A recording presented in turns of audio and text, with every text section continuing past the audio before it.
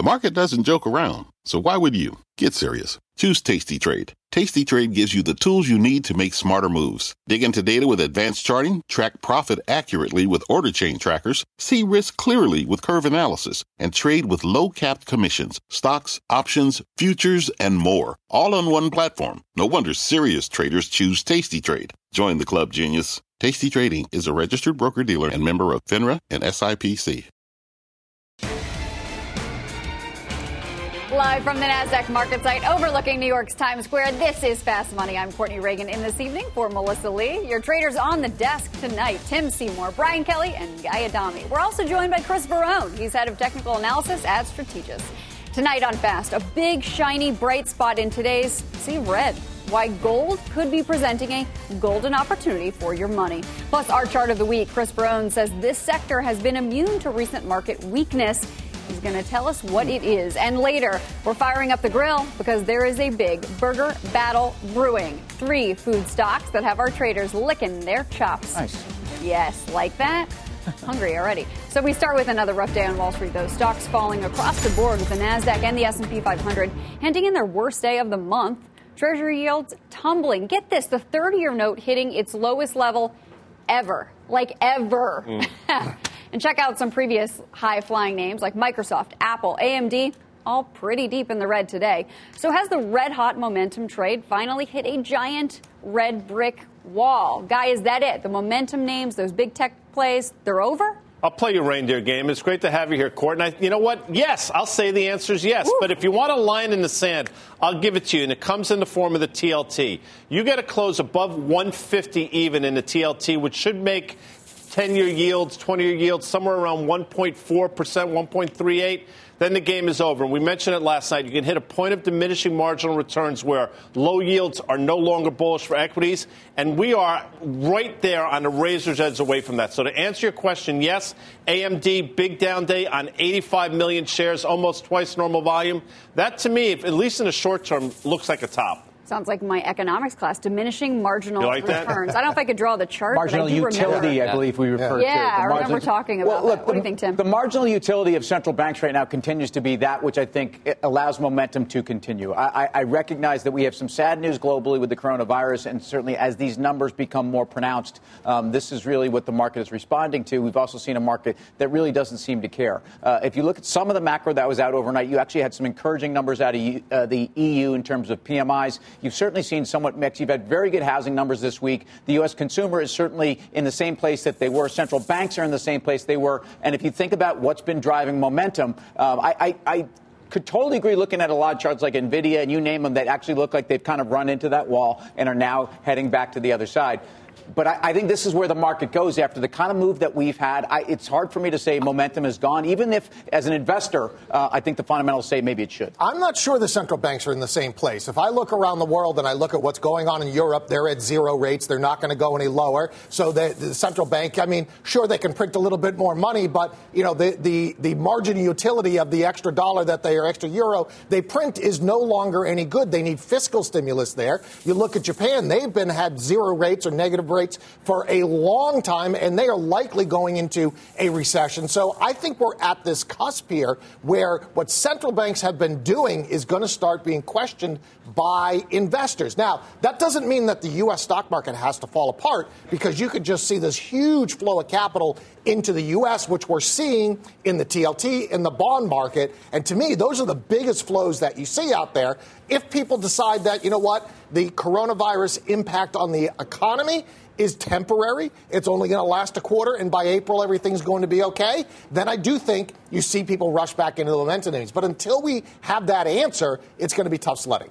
Well, Brian, I think the big question is, do you want to chase the defensive trade at this point? You know, yields held that 142 level this morning. I think that was important. The dollar reversed sharply off the highs. And you look at some of the defensive groups. Utilities are 10% above the 200-day right now. It's about as stretched as they get historically.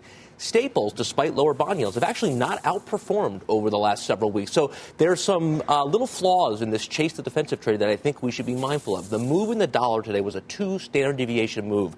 That's a big story. I think the fact that 10s hit that 140 level and held it is also a big story. Well, it's interesting because you could say the same thing about Apple being 10% above its 200 moving day or 200 week or whichever one you're looking at. But so both sides of that trade are a little extended. I think it gets back to, look, the tone of the market doesn't change on a dime. Have we been building to this? Maybe. Have we gotten to a place where the momentum that really came from the Fed in the fourth quarter at some point had to run out of gas? But as much as I am skeptical about valuations, and I do think that there's diminishing marginal utility coming from central bank action, I don't see central banks stepping back, and I think that's what the markets need. But BK, some of the market does, or Guy, some of the market does see the central bank stepping in here. We're starting to price in this rate cut in June, or maybe even another one by the end of the year, even though the central bankers and the Fed officials on CNBC today didn't really move the needle towards that. That's what the market thinks. That's what the market thinks, and maybe that's what they think that they want as well. But Chris made an interesting point, and we mentioned Con Edison last night. Obviously, utility had a big move to the downside today. Obviously, the tape was not helpful, but that's a stock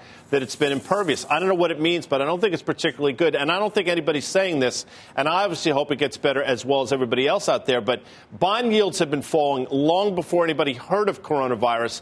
And Chris is going to talk about gold as well. That was rallying long before anybody talked about this. So just keep it in perspective. As much as you want to blame or give some label at it's coronavirus, I think that's been in place long before the coronavirus. But let's also think about what are some different messages than the defensive story. German DAX, export-driven market, new high this week.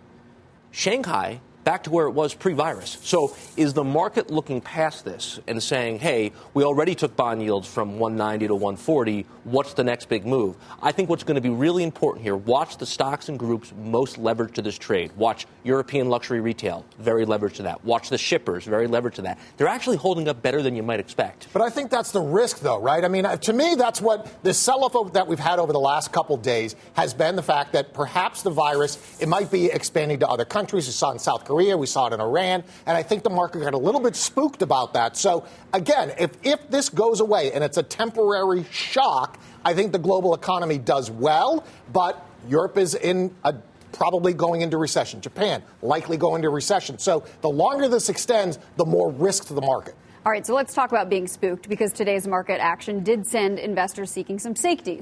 We've talked about this a little bit, but gold hitting the highest level in 7 years. So if this is just the beginning of a bigger sell-off, is gold the place to be, BK? Is this where you want to stay and hide? Yeah, I mean, I think so. I mean, to Guy's point, gold has been moving well before we had this sell-off in the equity market, and that's a response to what you think what's going on around the world. Again, zero rates everywhere. Generally speaking, it costs money to hold on to gold. You got to store it someplace. And so if rates are low or at zero, there's better, you have a better return in gold. And if you look at digital gold, Bitcoin, that's done quite well as well. So you're seeing macro funds going in there, anticipating that you're going to have much lower rates, which, again, I think gold tells you the 10 years probably going below 142. Gold getting precious for you, Guy? It has been for a while, though, Courtney. We've talked about this for quite some time. I mean, Newmont Mining is going from 30 to 50 effectively in a straight line in a period where mining stocks really haven't done that, something like that, in a very long time. So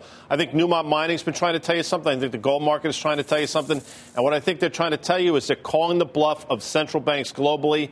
And that, I don't think, is a particularly good thing for equity markets on the whole. It's interesting. I mean, first of all, you have to put gold in the context. This is not a savior. This is not a 10% position in your portfolio, I don't think. It may be for some people, and those are the picks and shovels folks. But if you look at, and Guy talks a lot about the GDX, if you look at where we are, somewhere around 30.65 on the close today, somewhere around 31 and a half, you're not only at essentially 2-year highs, you're about to break out through 5-year highs, something that's tested multiple times. And this rally in gold, as we all have said, has been building over the last 2 years. And I was very skeptical on the move in gold up to about 13.50 because that's what it had been failing for years. Since we've broken at that, I think why shouldn't the miners do the same thing? Especially in a world where gold miners are now being run very differently, like many different mining companies around the world. It's not growth at all costs. These are much better balance sheets than they used to be, and I think that looks interesting. So speaking of that, we want to dig a little bit more into the miners beyond just the precious metal itself. Miners are catching a pretty big bid here. So could this be the golden opportunity for your money, this way to play? So let's go to the charts. Chris, head over to that plasma. Break it down for us. Show us what we should be looking at. I think one of the big stories, and Tim hit on this, is gold's strength predates before we knew about this virus. I also think gold has been going up as the dollar has gone up as well. So gold has diverged from the typical relationship we see from USD. I would rather be a buyer of gold than I would dollars here. Here's gold over the last several years. I mean, the big breakout for us came above this 1,400 level late last year. It had been resistance for the better part of the last 3 years. So we're clearly through that. So let's put this in some historical context. There's nothing in front of us. Where can we go? Well, if we take a little step back and just look at gold, really over the last 30 years, you see really two big up moves. You had this big base that we started to form in the late 90s, big rally that followed, peaked at about 1950 in 2011, and then we've had this big base and this rally. Gold trades 1610 today, 1950 is the next major level. I suspect that's ultimately where this is headed. And if you look at what also may catch up here, it's silver. Silver has not broken out yet. I think if you're looking for more beta, this is another way to play it. Starting to base, you start to get gold and silver working together. I think it's very reflective that there's more to go for this precious metal move. Our favorite stock, Guy talks about it as well, Newmont. This is a major breakout. This is a 5-year breakout. The stock's been in a base for the better part of the last 3 years, finally getting up through 40, challenging 45. I think 60 is the target here. You go all the way back to where it was in 2011, traded as high as 75.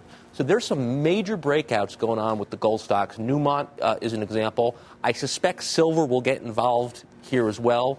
But gold in context of history, look at those 2011 highs near that 1900, 1950 level, I think is the longer-term target of where this can go. Good stuff. Chris, come on back. I want to toss it around the desk. Guy, what do you think? Newmont at 60, does that feel like a level that feels good? So off camera, Tim and I were talking to each other. No, because we do this. Yes. Because I want to tee Guy up. One of the best guests we've had on this show over the time of the 13 years we've been doing this show is one Louise Yamada. And she says... who says, Guy, I'm teeing you up, please. Well, she says the longer the base or the larger the base, the longer... Yeah. The bigger the space. Very spinal tappy type thing without getting into great detail, Courtney. But to answer your question, I agree 100%. And I'll give you another. To Tim's level in the GDX, here's your line in the sand. You close above 32 in that sucker, and it's off to the races for all these miners. That's your bogey. And it closed today, I think, at 30.65. All right, BK, what do you think of gold? And then I want to get your take on silver, too. Yeah, well, we haven't gone there yet. So I bought silver today. So okay. that tells you what I think about it. I think it actually can catch up. And I think the key point is what Chris made.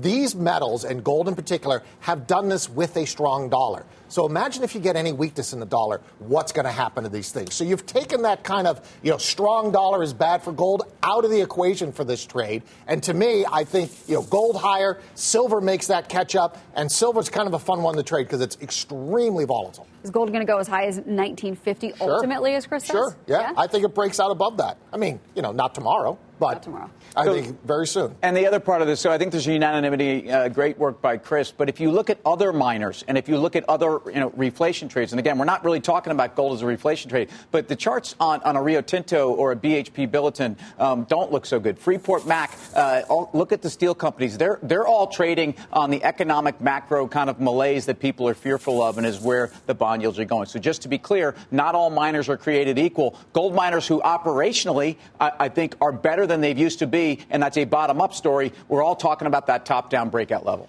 Is it possible gold is telling us at some point in the future inflation will be a problem? Remember, gold started to turn in the late 90s, 97, 98, 99, before any of us could even imagine what oil and commodities would do over the next decade.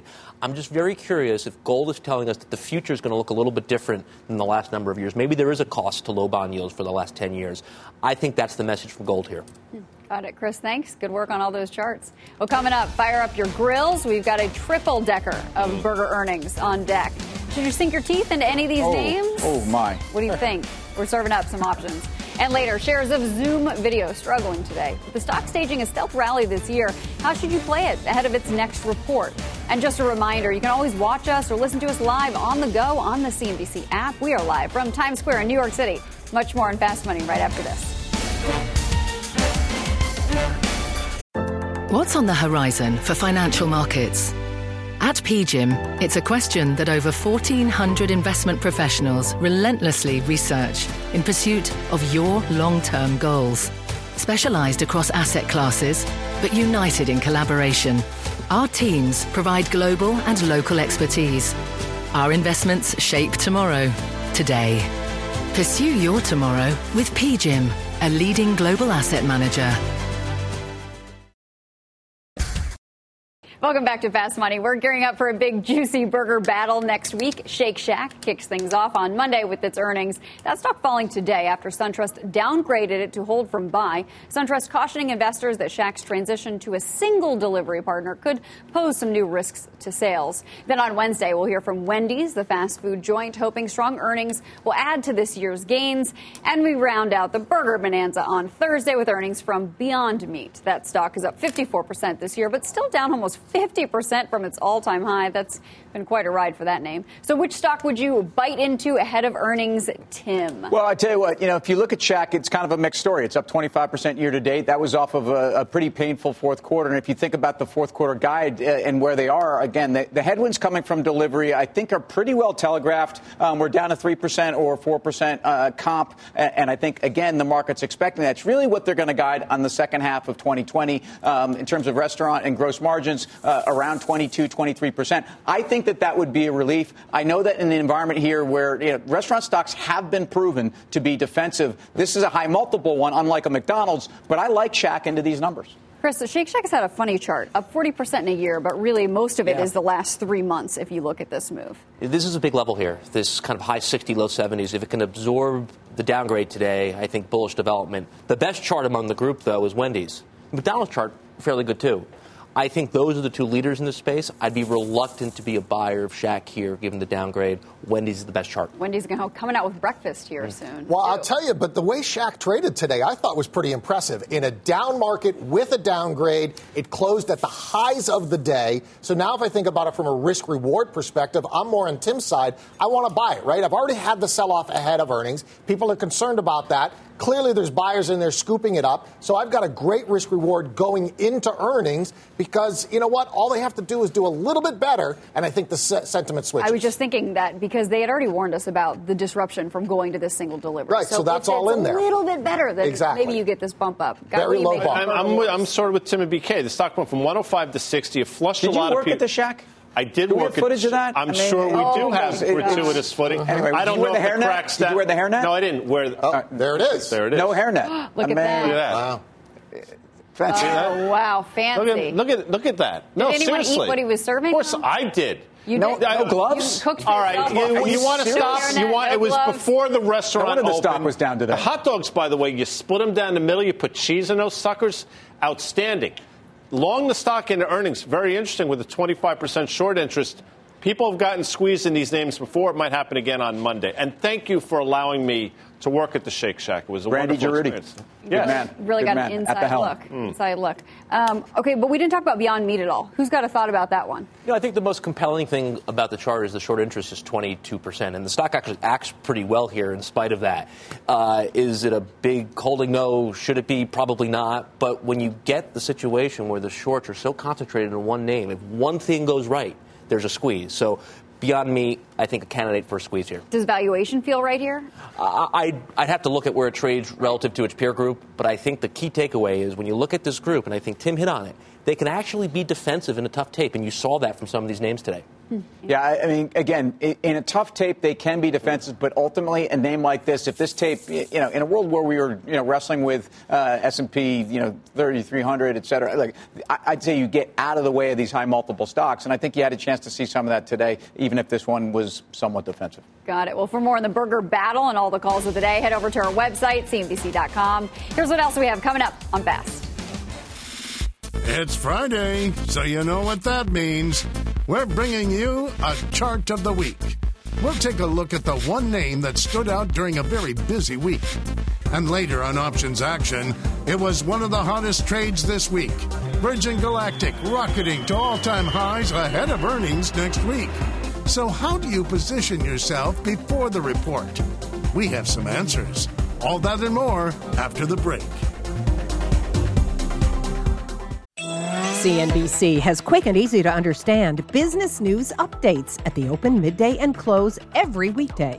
Markets, money, and more from Wall Street to Main Street. I'm CNBC's Jessica Ettinger. Follow and listen to CNBC Business News Updates wherever you get your podcasts.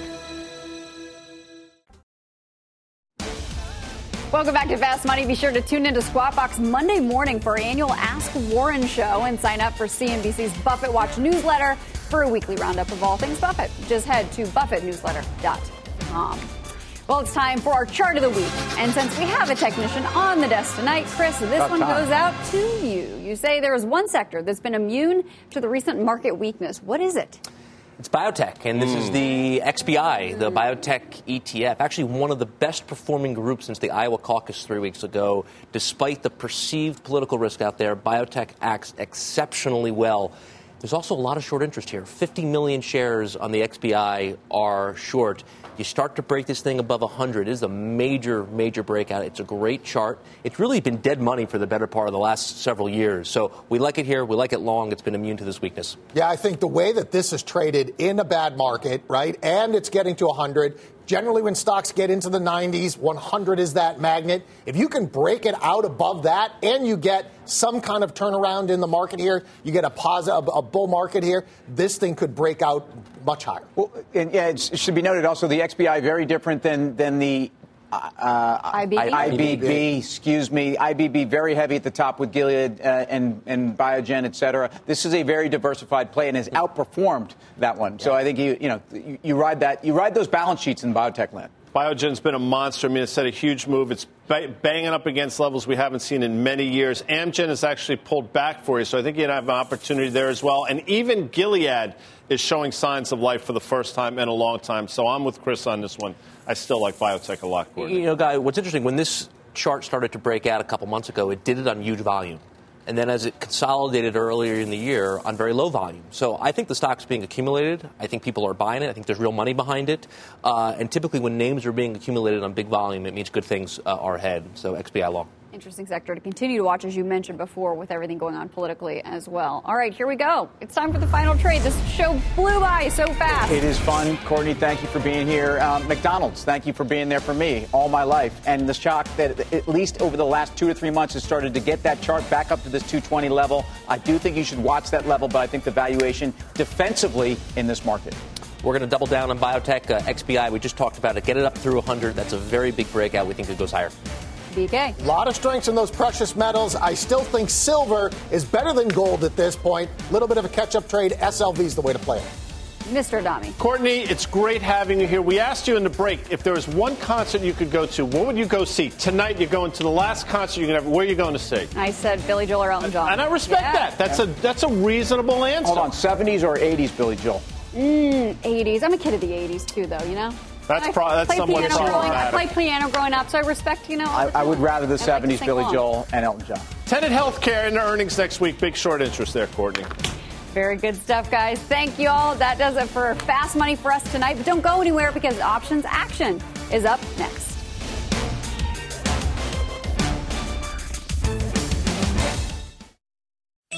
CNBC has quick and easy to understand business news updates at the open, midday, and close every weekday. Markets, money, and more from Wall Street to Main Street. I'm CNBC's Jessica Ettinger. Follow and listen to CNBC Business News Updates wherever you get your podcasts.